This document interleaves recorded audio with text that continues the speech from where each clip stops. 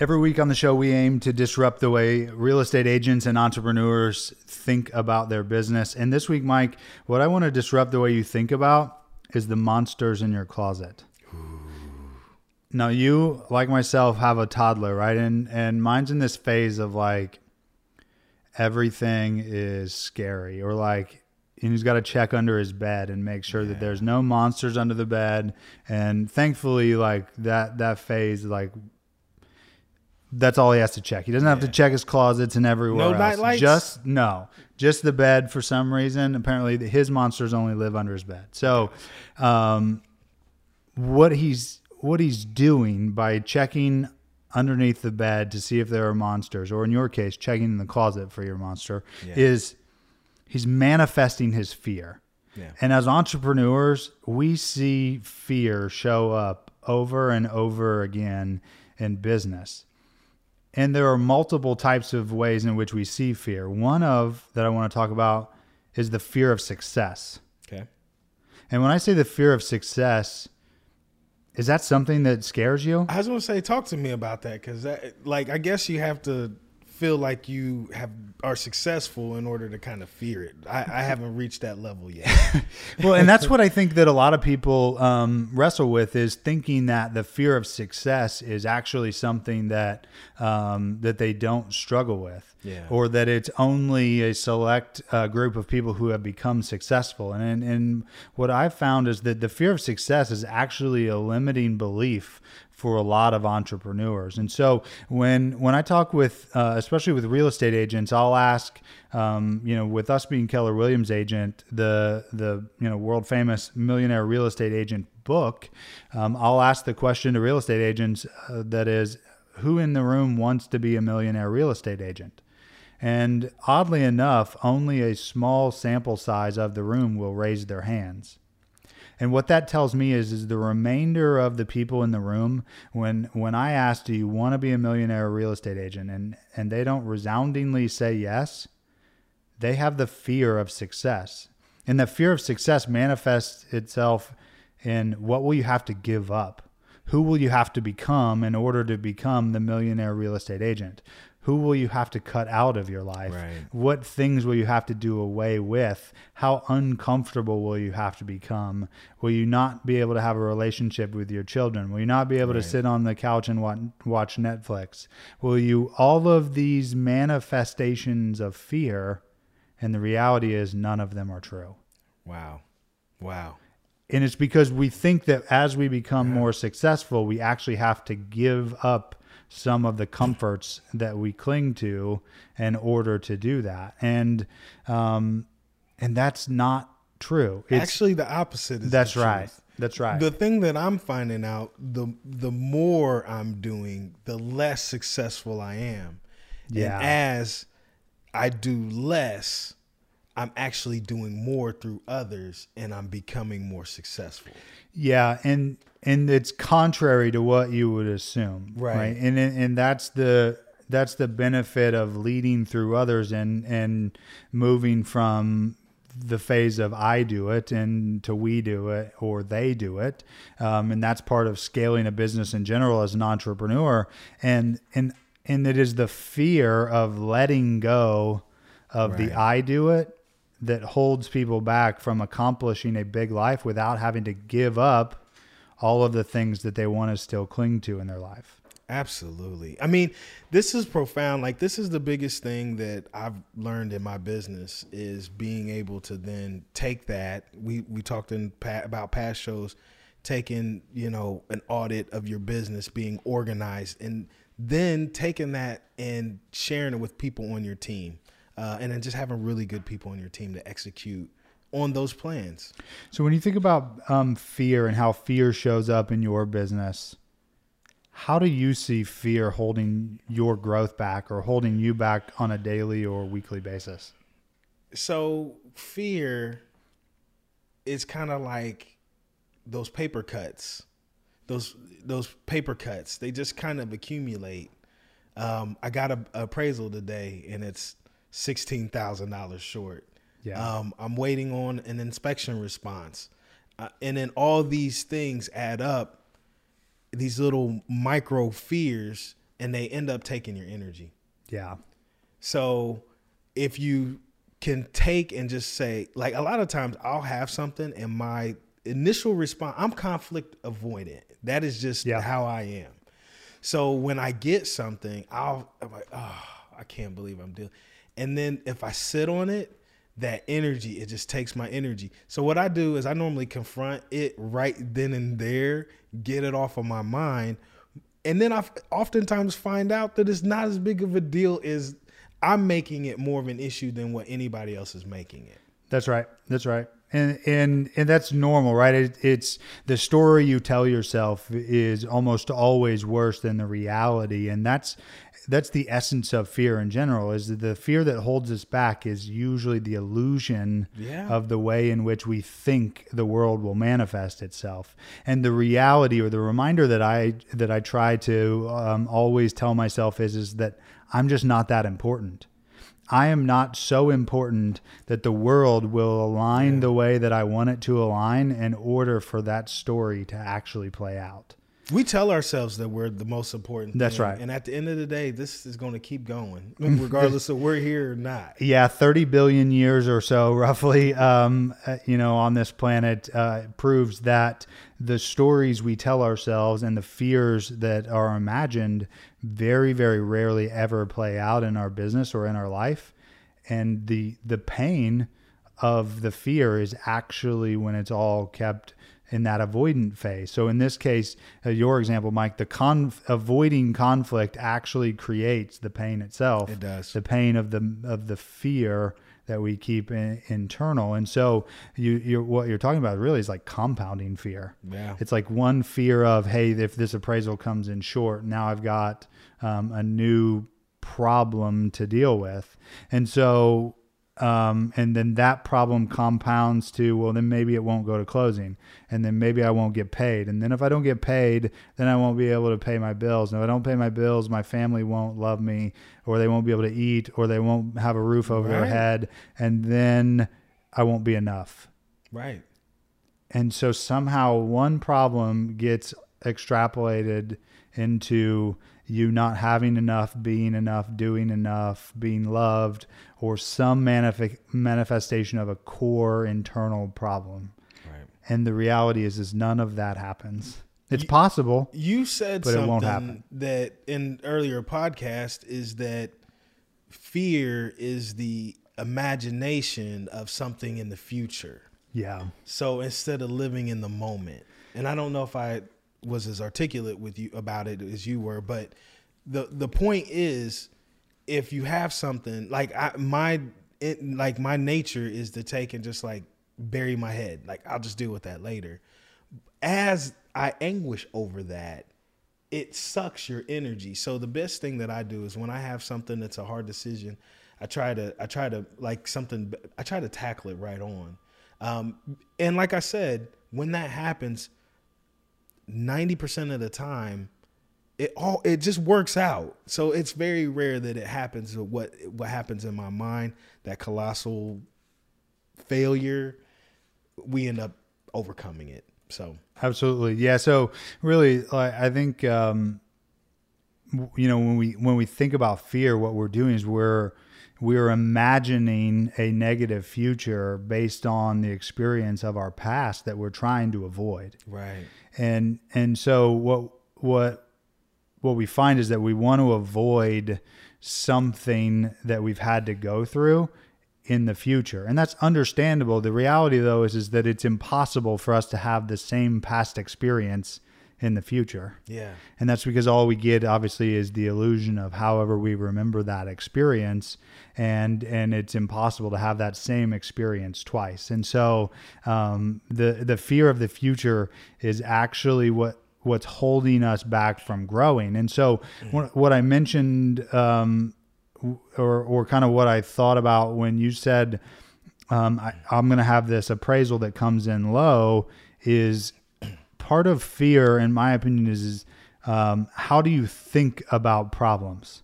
Okay. Do you envision all of the challenges that you face on a day-to-day basis as a problem or as an opportunity? Right. And that subtle shift between problems and opportunities changes a lot of what you're fearful of.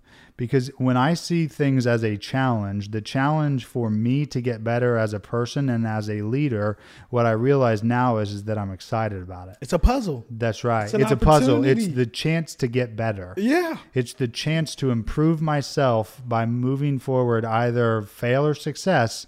It doesn't matter because I'm labeling it as a failure if I choose to label it as a failure. Yeah. All of it is up to me. It's a mindset. That's right. Hey guys, I wanted to interrupt this podcast. This DR Horton model we're in is sweet.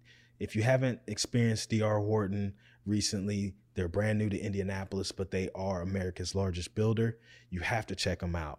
DR Horton, America's largest builder. I'm going to say something that I feel is blasphemous. It is. Like if you would, it is. Eric's already saying it is. Like, okay. Eric's team, Michael Jordan's the greatest. That's right. Yeah. And I have been Michael Jordan is the greatest until recently. And so the reason this is the thing. What's so great about his mindset when he how many shots would he take a game? Who, Jordan? Yes. Oh, probably 30 plus. 30. You have to take 30 points or take 30 shots. You have to take shots to score points.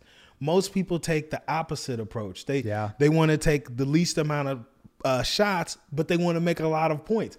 This is the same thing we're doing in this business. But you can't be afraid. You can't be afraid to take that shot. Yep. Do you see what I'm saying? Absolutely.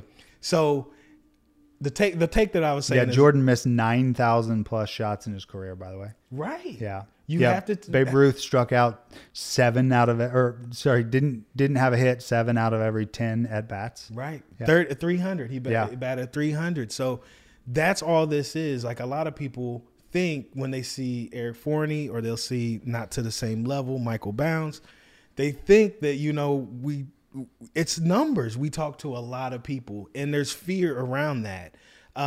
When Peyton Manning or Tom Brady throws an interception, they have to get up and throw that exact same throw again in the same coverage, just like they didn't just get intercepted. Yeah. And so that's why you think that's why you're now Team LeBron? No. Okay. Let's get that out. We're going to get that out. Okay. So this is the reason why. I wanted to make the point about the numbers and all that, but the reason why I think the reason why I'm giving LeBron the nod, I don't think there would be a LeBron without a Jordan. Makes sense. I think LeBron is a continuation of Michael Jordan. But I'm old school. Like we were talking about The Last Dance. That was my era. And so Michael Jordan is on this pedestal with me. But the thing that I see with LeBron is Michael Jordan, but he's able to assemble a team around him. Where Michael Jordan was prickly and you had to kind of conform to him, and he brought talent up around him, where LeBron has this ability to bring together a team. So then when he's been the finals, last year was the first time he hadn't made it to the finals in 10 tries, which is insane. That's nuts. Yeah. And then, so to me, I give the nod to LeBron just for the simple fact he's able to take a team and actually meld them into one where that wasn't necessarily. Like, could you imagine Michael Jordan jumping from 3 different teams, winning a championship at 3 different teams? No. I mean, I don't know. This hurts. I don't want to think about it. From an entrepreneur, think about it from an entrepreneur. Oh yeah, absolutely. Yeah. I mean, the thing that comes to mind for me is the Phil Jackson concept. Yeah. Right. Is like Phil Jackson had to coach 2 different teams to win 10 plus titles, and same concept. Belichick is similar to that. I'm just not willing to go there yet. But what I'm saying, it's almost like LeBron is Phil Jackson and Michael Jordan. Like he's able to be zen and intense. Yeah. Do you see what I'm saying? Absolutely. Except the other day I was watching something that said LeBron spends $1.5 million a year on his health. Like just on like health coaching and just on his body itself, $1.5 million. The one thing that I like though, in the documentary I was watching about LeBron that he said is that like he always remembers that the main thing is the main thing, and the main thing is basketball. Yeah. Because he has all these distractions and all these opportunities and all the pull on LeBron for his time, energy, and endorsement, and the main thing is basketball. Yeah. And that's because nobody wears Nikes or shoes of someone who's not a great player. Yeah. And so if he's going to get all these other opportunities, the only way to do that is by focusing on the main thing, and that's basketball. Basketball is the key to him. That's right. That's right. And that's what the whole point was, is like the actual business is LeBron James, the body, which then enables him to do the main thing, play basketball, that creates the opportunity for everything else. Absolutely. And so I thought there was a really good business takeaway from that. And yes, in this case, great business takeaway from LeBron assembling people around him in the way that he's done it. And from what I've observed is by being a great recruiter of people, by enrolling them and knowing that, I feel like we may have talked about this, but knowing that there is a difference between, and this ties into fear, and fear is imagined, and it's often your ego, and the ego that comes in with fear is failure, or on not being the center of attention, or not getting all of the accolades and attention and the credit. And how this shows up for LeBron assembling a team is, in order to get great players like Anthony Davis, for instance, to come play with LeBron, Anthony Davis has to be willing to let go of his ego of being the center of attention, the focal point of the offense, the everything in an organization, in order to pursue a greater outcome. To win. That's right. To pursue something bigger than oneself. Yep. They have to be willing to be the number 2 person, 3 person, 4 person, whatever that is, by following LeBron's vision, and by being a part of his organization. And so there's a huge amount of takeaway in being an entrepreneur there as well. He got people to go to Cleveland, y'all. That's right. That's right. So he and got Miami, Cleveland, Miami, Los Angeles. He can go to the Indiana Pacers, and guess what? Next year we would have a championship. Yeah, and that's because of his ability to partner with superstars and building a great organization.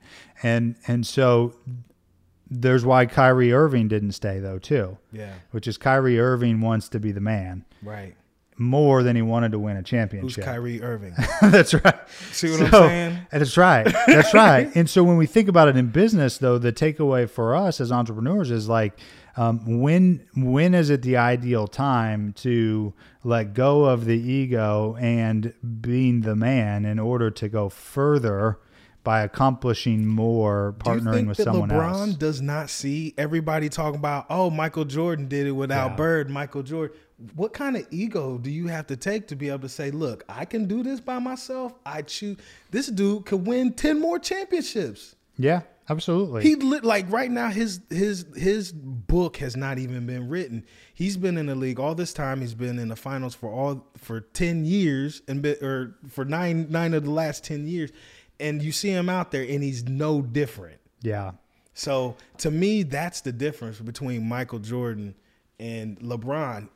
From a talent perspective, okay, you might give the leg up on Jordan, but his ability to collect talent and then just do that anywhere, I've never seen it. Yeah.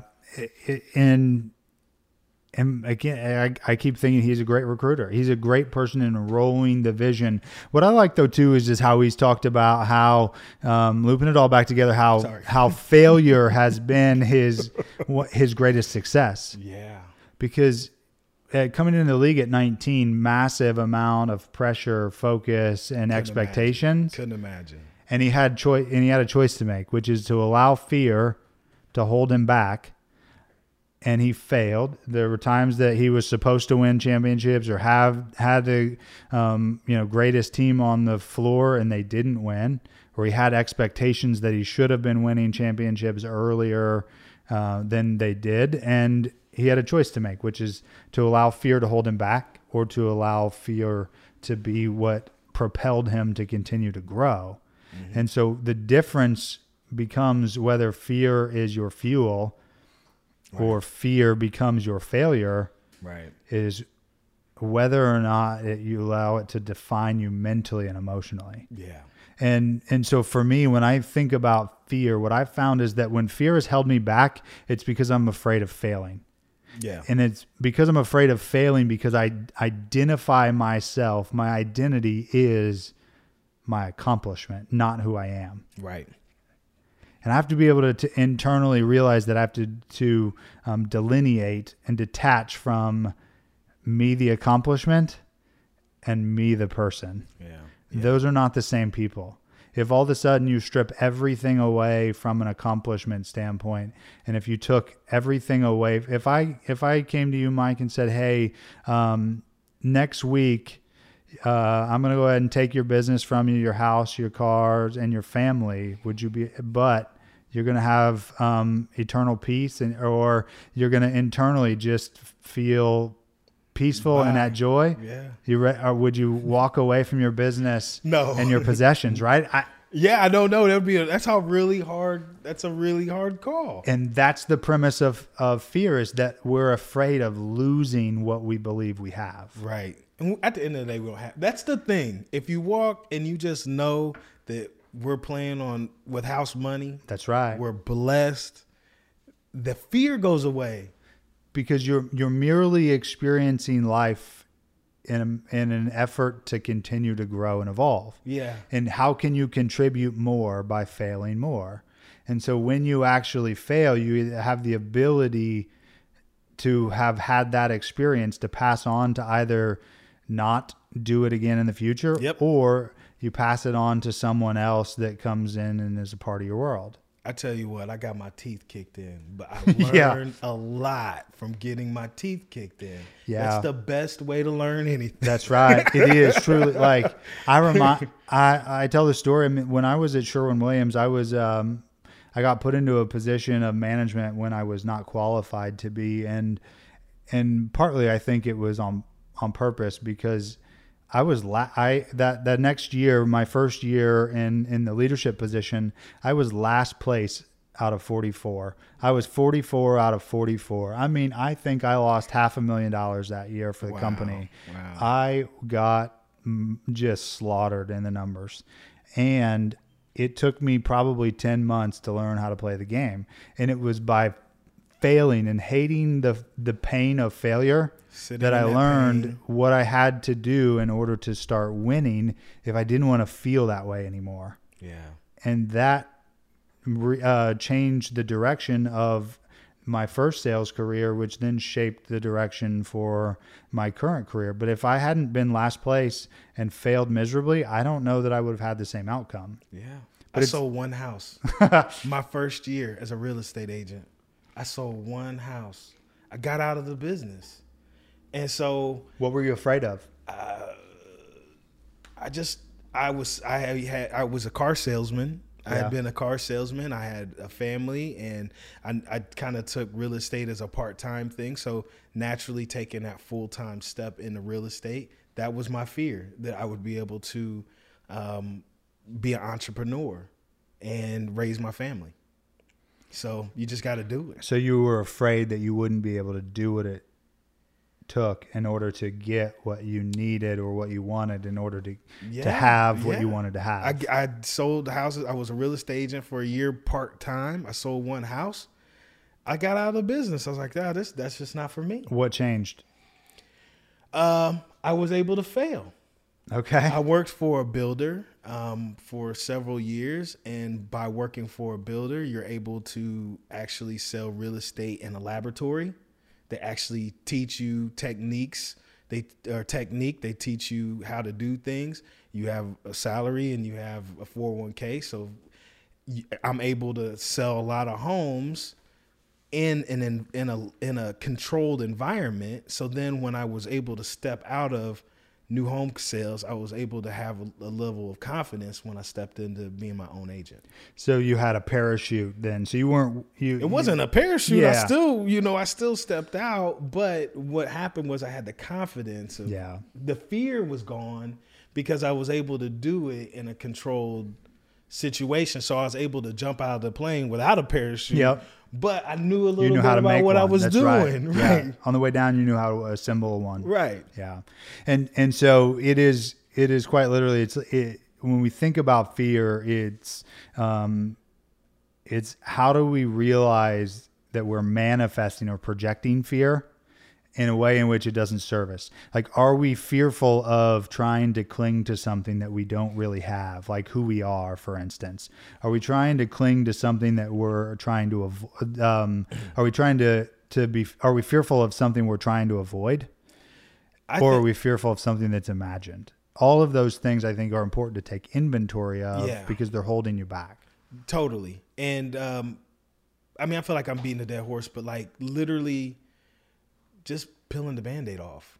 Like I think that from a fear perspective, once you make a decision that is a decision that you're fearful of, you're able to build confidence off of that decision. And the next time you have that, you're able to then tackle that. My biggest thing is like, if something like we have a million fires and I think about it later.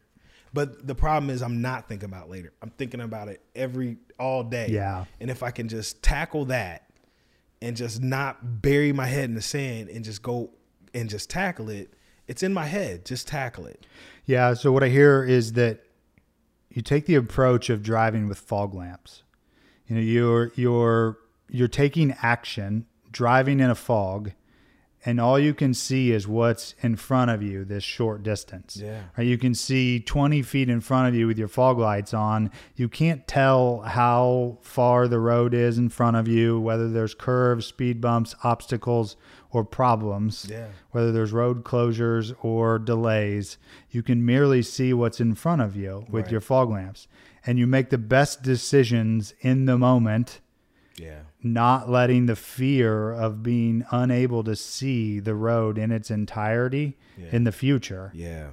By making sound choices and decisions today based on the information that you know on your best set of data, knowing you'll figure out the rest of it when you get to that fork in the road. Yeah. Just having the confidence and making those decisions. Absolutely.